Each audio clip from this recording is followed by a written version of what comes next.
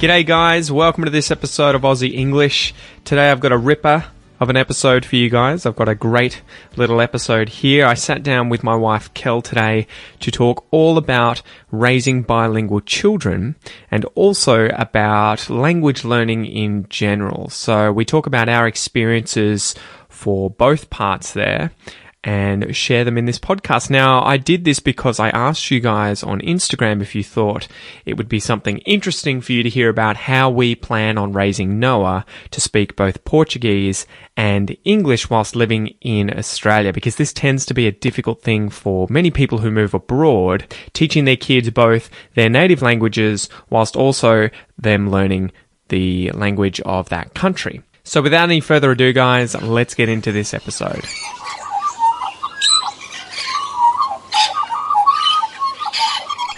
All right, Kel, we are here today to talk about languages and how we're going to teach Noah Portuguese and English. But I also thought it would be a good excuse to talk about maybe our language learning goals, what we're doing to improve our languages, and maybe draw on our massive amount of knowledge from language learning in the past and, you know, fails and wins, right? Yeah. So, Noah-wise, what are we doing? What is your plan currently? I'll correct you once you go off the rails, but...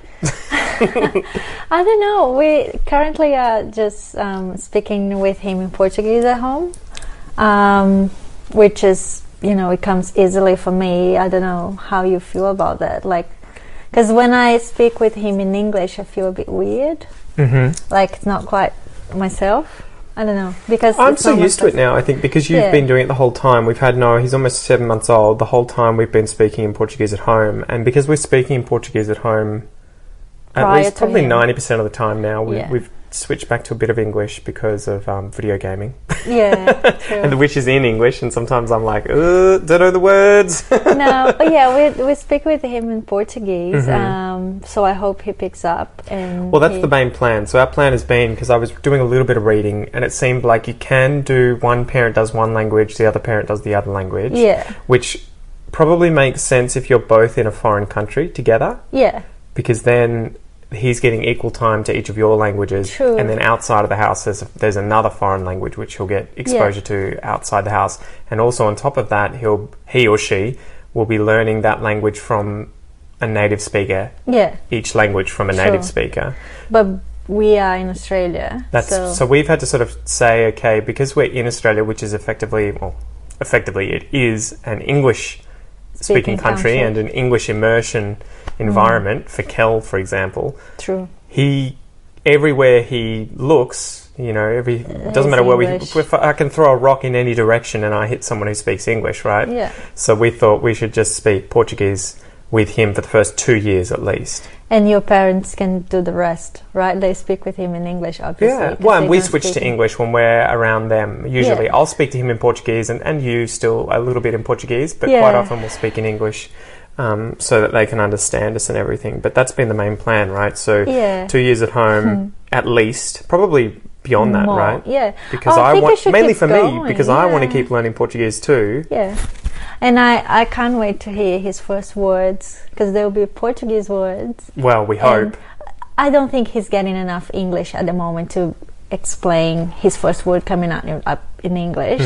So he's saying da da da. Yeah, but doesn't. Yeah. Does that not count? No. I'm pretty sure he'll say papai first. You reckon? Yeah, because that's the word we call. That's I know what it is, but you reckon that's going to be it? You don't reckon mama or mamai? No.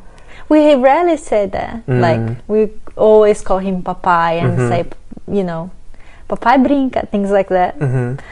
So I think he'll say papai first, and it'll be really cute. That's just his first words Portuguese. So. Yeah, well, that's something I'm really looking forward to, seeing how he's going to manage learning 2 languages at the same time, because we noticed this recently. We went out with some friends of mine who are Australian, the whole family's Australian, yesterday. For breakfast, or was it the day before? With Luke, yeah. Yesterday. And when we speak Portuguese, his daughter, who's 3.5, looks at us so strangely. I know. She was doing the same when they came here. I was playing with her. And every now and then would just, you know, some Portuguese would just come out, and she was like, "What?" And you forget that at that age they have no exposure to foreign languages. She's not at school. Yeah. She lives in a country town or a small town in New South Wales in the forest or in the bush there that hasn't been touched by fires yet. But she doesn't have any exposure to foreign languages, and so you don't realise that at that age you don't know there are foreign languages out there. It must be mind blowing. Well, you must think it must be like you're having a stroke or something, right? Because you'd be like, this person's making noises and I can't understand the noises. And if you try to explain the concept of this is a foreign language, they won't get it. She has no reference. So, yeah, it's really weird. So that'll be the interesting thing to see with Noah as he's developing, how he manages the two, if he shows a preference for one over the other. That's what worries me, because I'm pretty sure he'll get... At some point, he'll realize, well, my parents speak a different language, and I don't want to be like them. Well, I think it's less. You know what I mean? I think it's less that he will not want to be like us, and more that he will want to be like his friends. And if he doesn't have any friends who speak Portuguese, that's when I think that you'll get the resistance and like, oh, this is embarrassing. I don't want to be different. But I think the important thing there, and this is what I plan to do, is obviously keep speaking Portuguese and showing him that I'm passionate about it. I'm interested as a foreigner learning it, and that he has nothing to be embarrassed about. Absolutely. Because it is going to be so important for him to be able to communicate with half of his family on your side who don't speak English. And who knows, travel, who knows what he'll end up doing in the future, but having the possibility to go to South America, it's just great that he has this chance, right? How many people can... have parents from different countries, you kind of get 2 passports and you learn a different language. It's just a lot of opportunities for him. Well, and it's such a funny situation, I think, in Australia, because a lot of people move here from overseas, obviously. I think, 25% of Australia, or some crazy percentage of people have been born overseas. Oh, wow. And quite often, the families, they want to leave behind their language and culture and adopt Australian culture, which is good, but at the same time it's kind of bad because they quite often don't pass on their language to their children. Yeah. I see it as bad that way because I went to school with a lot of Asian heritage students. There were some Italians, there was some Lebanese, and the kids generally didn't speak any of the language. Wow. And so one example was my friend Chris in the same year as me at high school. His dad was Italian, his mum was Filipino, and he spoke neither language. Wow. And both of them spoke English as a second language to communicate with one another. So they obviously spoke English at home. Neither of them spoke each other's languages. And so obviously, But the hard thing for him was that both of his extended families lived in Italy and the Philippines and didn't speak English. So he couldn't communicate with them at all. Wow. Exactly. So that's why I'm sort of like, it'll only be half that amount for Noah, but I would hate for him to not be able to communicate with his family. Do you want to talk about some of the families we've met and their kids and learning 2 languages and what can happen? The most recent one was this couple from Sao Paulo, I don't know. He's Australian, she's Brazilian, but they have a little 3-year-old boy. Probably like 4-year-old, yeah. And the boy doesn't speak Portuguese at all, although they lived in Brazil for like 10 years. But since they came back, in Brazil, I think she said that he was too young or something. And when they came back, he understands, but he refuses to speak Portuguese. Which is what I fear with regards to Noah, because I don't know how, toddlers are wild, and I don't know if they... I don't want to speak this language, but I don't think he has... I don't know, I think English is everywhere here for him, so I think just because we decided to have Portuguese is the language we speak in the house, he can't get away from it, right? Well, by the time he realizes he can get away from it, hopefully he will have learnt enough for it to be able to persist. And I guess the thing we have to do is avoid giving up and just switching to English all the time. Just speak English at night when he's sleeping. Well, and we have to try and find... The hardest thing for us, I think, is finding toys that have Portuguese music or sounds, or books that are in Portuguese. Are actually easy to find online. I have a friend who sells books in Portuguese, like Brazilian literature for kids and things like that, but toys are hard unless they come from Brazil, and in which case they're probably 4 or 5 times the price after postage. And who else we've met? There was another couple who had a son, in fact 2 kids, who understood it but they refused to speak it. So again, the woman was Brazilian, I think, again from Sao Paulo, and she was married to an Australian bloke who didn't speak Portuguese at all. And he just showed no interest in Portuguese, I think. And this is one of those fallacies that you guys will probably know a lot about, where, you know, he just thought, oh, I'm too old, can't learn foreign language, too hard, you know, I'll never be able to do it, so I won't even try.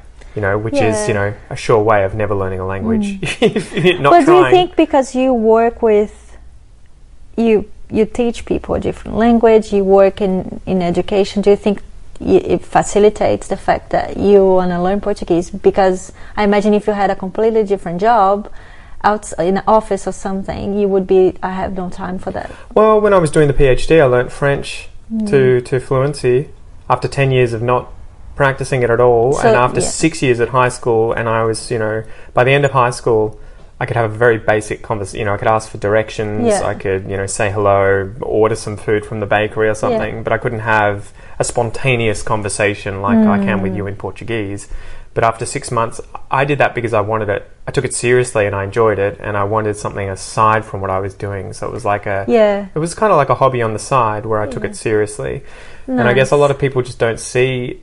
They think it's harder than it is, whilst it is hard, but they also don't want to put in the amount of effort that's required. And they also don't appreciate how much time and how much of a commitment it is, I think, as you know. Absolutely. And I mean, for me at least, it's just I want to learn French, right? I've started a few times and I always stop, or I don't have time for it. And it's hard because I don't have exposure. Like, I don't need French. Well, it's the same for me. I've lost my French recently because I have no French people in my life. I have to go out of my way to use French, or I have to go out of my way to consume French.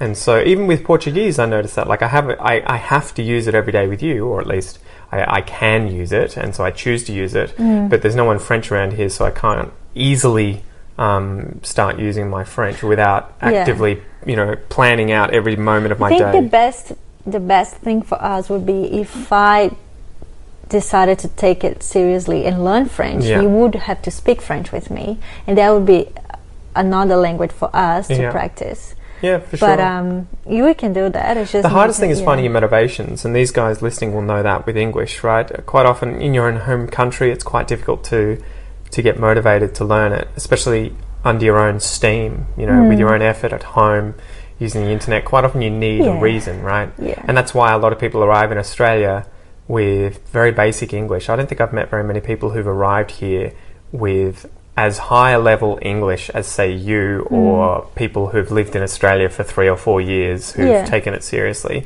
Quite often it takes that movement from one country to the other, and to say, you know, draw a line in the sand and say, you know, I'm taking this seriously from now on. Yeah, so it's pretty hard. Joanna, my best friend, when she was living here, she was living in Sydney, she already spoke English. Like, she studied English her whole life, but she came here and she was like, for I think the first 2 months, I would say, were really hard. She was like, I can't communicate. It's just quick, it's just like, I don't understand the slang, it's just different. And then she started to pick it up and things were flowing, but it was hard. Like, even for someone who has a basic understanding of English, it's a completely different thing to live in a different country. So well, and the problem is a lot of people hide from it because you have to kind of turn towards discomfort and danger, you know, going out of your comfort zone, because it's kind of like you're at a fork in the road, you know, in those fairy tales where one of them is like beautiful and green and lush and there's fairies and there's rainbows, and the other one goes into a deep dark forest. And what you don't realize is that the one that goes into the deep dark forest, while scary and harder, is actually the shortcut. And the one that's green, rainbows, fairies and lovely and the sun's out is the one that actually meanders around and may not ever actually get you to your destination. So what I'm saying here, I guess, is that, and it's the same for me, you have to keep pushing outside of your comfort zone and finding new things, and to read about, to learn about, to keep like trying really hard to challenge yourself, whether it's, you know, living with foreigners, getting a job with foreigners, reading material, stop watching TV in your language, watching TV in foreign language. And even I have to do that.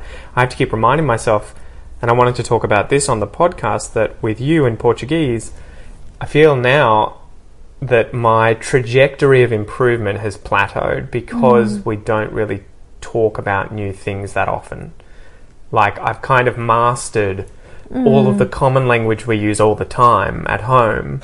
You know, what do you want for lunch? Are you playing with the kid? Blah, blah, blah. And I can manage to get around conversations, but I can feel that I need to read more complicated books about, you know, more complicated subjects if I want to expand my vocab and feel much more comfortable with, you know, more complicated topics or more complicated grammar and a wider vocabulary. Because if I don't do it, I can make do.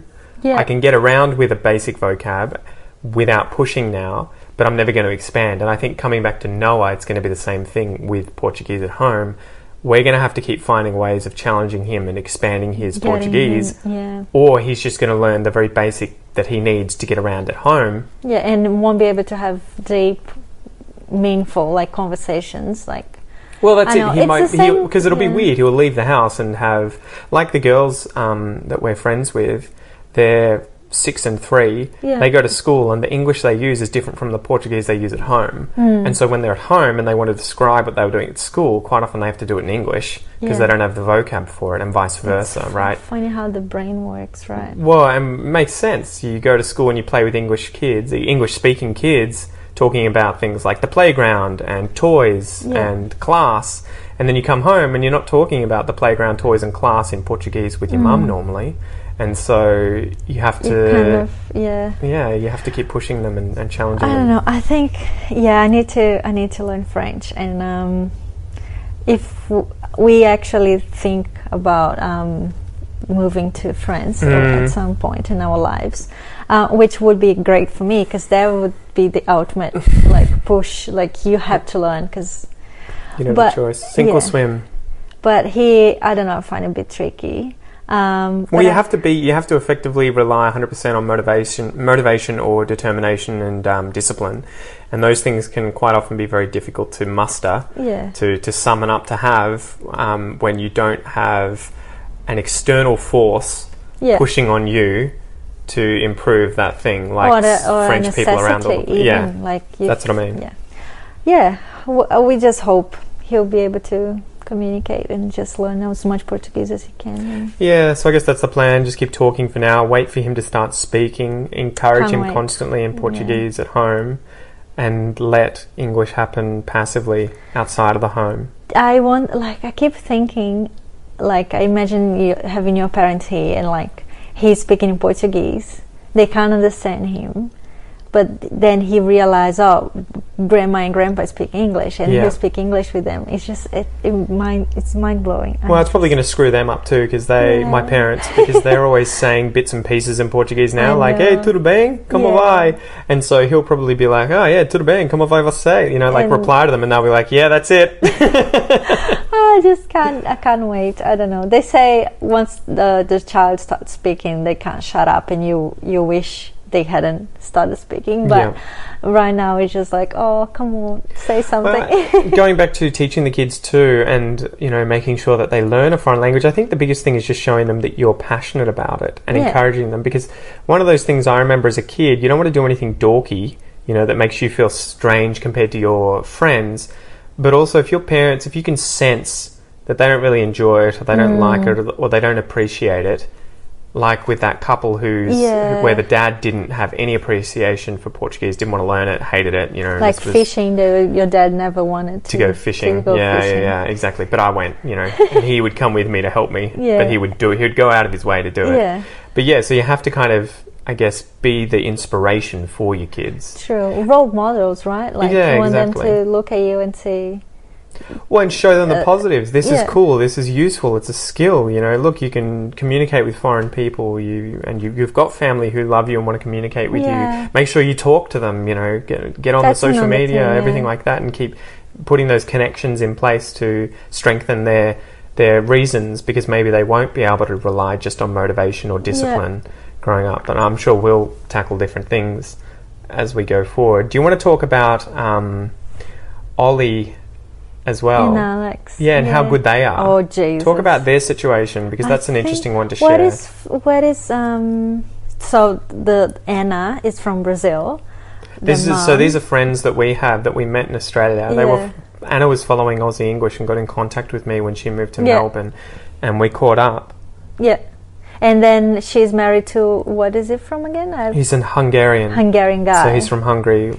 Yeah, and they have 2 kids, Alex and Ollie. Yeah. I hope she's listening too. I'll tell her. Hi, Anna. And so the kids speak obviously English. Yeah. They speak Portuguese. Yeah. I'm sure Ollie spoke a little bit of French at some point. Yeah, and they also both spoke Hungarian. Yeah. And so it was interesting. They probably spoke from memory Hungarian best, Portuguese second best, then English, and a little bit of French from when they were in Switzerland. But they would switch, like when she realized you spoke Portuguese, she was speaking Portuguese to you, and she would turn to Alex and speak her brother Hungarian with him. Yeah, the kids chose to speak in Hungarian with one another. But the thing was that was cool and showed me that you shouldn't underestimate kids and what they're capable of, was the fact that both Alex and Ollie could choose who they wanted to speak to in which language. Yeah. So they would sort of wait for you to speak and then be like, okay. I use English to speak to Pete. Oh, Kel's Brazilian, I'll speak to her in Portuguese. My dad's Hungarian, I'll switch to Hungarian. And they'll do that in the same, instant, where they'll be sitting in the room with all of us, and they'll go from one to the other and be chatting to everyone and just switch languages pretty much effortlessly. Whereas right now I'm like, okay, English mode, I can't say anything Portuguese, because my first reaction is like Portuguese. Yeah. Because, but kids are just amazing. It's just easy. I don't know. It's just impressive. Well, that's all they know. They're a blank slate in that in those terms. Everyone's like that. Yeah. Well, that's it. And so I think too that their parents never had a problem with encouraging them to learn these languages, and they also had toys and books and everything for all these languages to really sort of foster that, learning. Amazing. We miss them. Yeah. So I hope you guys are listening. Anyway, that's probably enough for this episode, but let us know what you guys are doing. I would really appreciate if someone, if you have some tips for like teaching a child a second language, just like how do you keep it up? How do you make sure they are engaged, and as they grow up, how do you keep pushing them to learn? Yeah, because you guys probably have all kinds of different experiences, especially if you've moved countries, you're living in Australia, or you're living overseas somewhere in America or Britain or anywhere other country where you've gone through this process of taking your kids or having kids there and having to encourage them to learn your language as well as the native language in that location. Definitely send us a message or email us and let us know. Just another thing, I've seen people on Instagram, Brazilian digital influencers or something, speaking to the kids in English in Brazil, so the kids can learn English. So there's people doing the same thing everywhere, and just everyone hoping it works and grow up bilingual kids. Something you can do is practice your English. If you're not living in Australia or in an English speaking country, you can practice your English at home with your kids when they're growing up, and it's not going to hurt. Good. Try and encourage them to learn it. That's it. Anyway, thanks for joining us, guys, and we will see you in the next episode. Yay!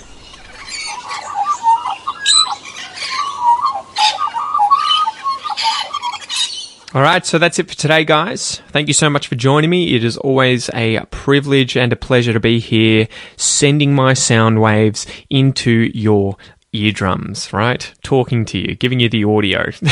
Anyway, remember, if you have any suggestions, tips, or just want to share your experience with me about what you guys are doing in terms of raising your children to speak multiple languages in whatever country that may be, and if it is about learning languages themselves, please feel free to send me a message, comment somewhere, or send me an email at the Aussie English Podcast @gmail.com. Okay?